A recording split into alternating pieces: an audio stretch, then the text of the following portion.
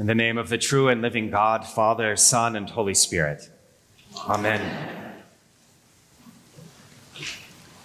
Friends, these last few weeks, we've celebrated the gift of the Holy Spirit, a bond of love shared between the Father and the Son was poured out on us at what feast day?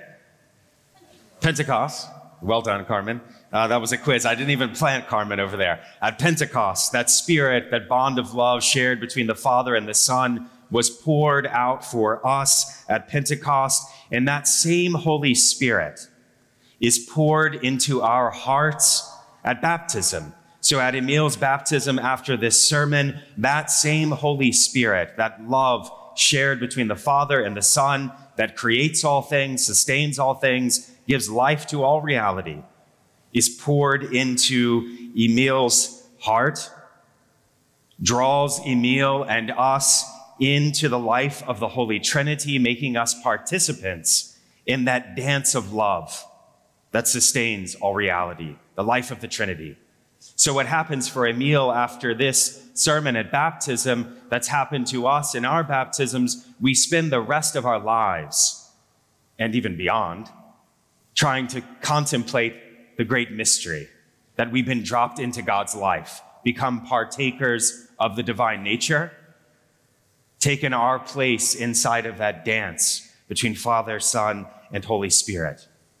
And week by week, since Jesus' resurrection, we gather to proclaim the mystery of faith as we continue in the apostles' teaching, in the breaking of the bread, and in the prayers. We proclaim that Christ has died, Christ is risen, Christ will come again.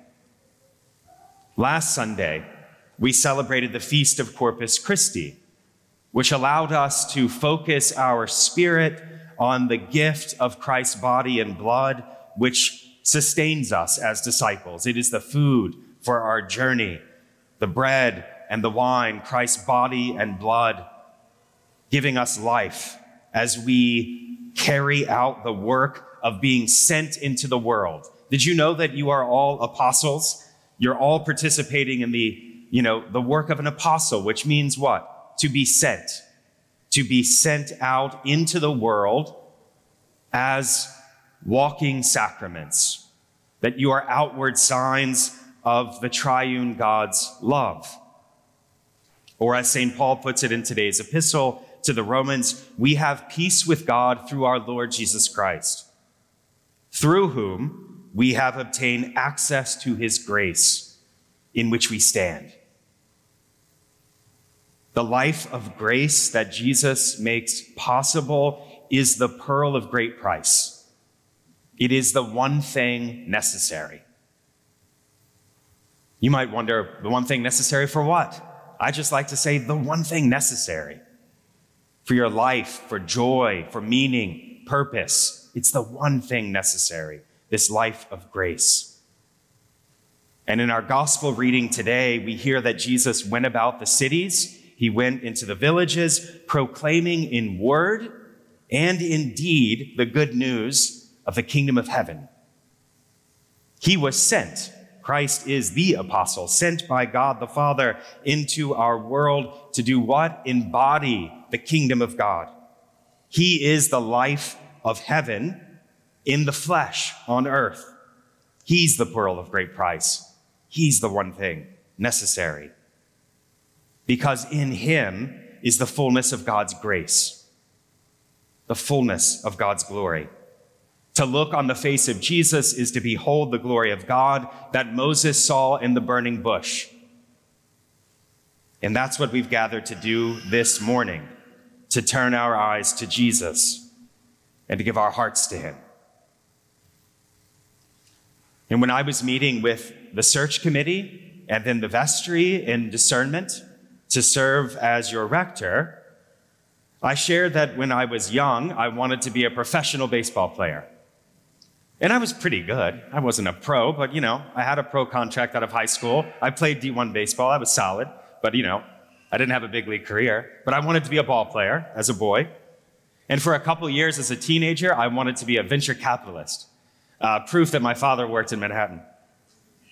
And then I had a mentor and a coach who was the athletic director at Princeton University. Some of you may know him. Gary Walters was his name. He was a guard on the basketball team with Bill Bradley that went to the Final Four. And he was my basketball coach and became a mentor. So I thought I'll become a director of athletics. And then Jesus messed up my plans. Just as he summoned his 12 disciples to himself in today's gospel reading, so I heard Christ's voice beckoning me to his service. I heard the call to follow him through many different people and experiences, but a few things stand out. I had Barbara Brown Taylor, great author, priest, well-known preacher. She was my college professor, and she's chiefly to blame. With her, I took a course on the letters of Paul, and I wrote a paper, it's called an exegetical paper, on the letter of Philemon. You ever heard of it? It's in the Bible. Philemon. And did you know it's only one chapter and 25 verses? That's why I chose it. But God got to work on me through just those 25 verses. Learning and reading and writing and engaging scripture led to encounter with the one who shows compassion, the one who heals our infirmities and is medicine for our souls. I happened to read a biography of Dietrich Bonhoeffer. That was critical. I discovered the great Anglican thinkers who kept prayer and the life of the Spirit at the heart of their intellectual efforts. I went to church. Fancy that. I went to church and found the spiritual riches of the Book of Common Prayer enacted in liturgy, and much else. All of it becoming the means through which I was summoned by the living Christ to follow him and proclaim the good news that the kingdom of heaven has come near. This last couple of weeks, I've met with prospective candidates to join our staff as associate rector in the fall. Pray for those candidates and pray for the person who will begin as an associate rector in the fall. And in hearing some of their stories, I've been reminded of the gift in listening to others, hearing their stories of how they've heard and continue to hear the summons of Jesus, and in turn offer themselves as laborers of the gospel. So this week, I gave you a quiz about a feast day earlier. Here's your homework for the week ahead. Take some time, seriously, take some time to reflect on your story. How have you heard God in Christ calling you to follow him and to walk in his way of love? Reflect on that. You know, it might have seemed tedious for Jay, or at least challenging. It was for me at 8 a.m. Jay nailed it, to read all those names of the apostles in today's gospel. But I think it's a helpful reminder that they're people with names. They're people like you and me. Tax collector, fisherman, sibling, hot-tempered, contemplative. They were summoned. They were summoned to Jesus, and then they were sent. And that's what I want you to take away, that Christ calls each one of us to follow him. Just as Emil today is called by name, we're summoned and sent to offer ourselves, our souls, and our bodies as a living sacrifice for the sake of the kingdom. And it's week by week that we respond to the summons by gathering here. That's what we've done this morning. You could have stayed home. You could be at brunch. You know, you were summoned here by the living Christ to hear the word of God, to continue in the apostles' teaching and fellowship, the breaking of the bread, and in the prayers. And then we are sent into the city, into our homes, into our workplaces as a people who have seen and known that the kingdom of heaven has come near. It's so close that you can touch it, taste it, see it, hear it. It's in our midst. It's just here. The life of grace is poured out like a torrential waterfall. Just put your hands out Let the waters fill you with life. Put your hands out and let the bread and wine fill you with grace. Put your hands out and offer yourself to those around you as a living sign of the life that you've received.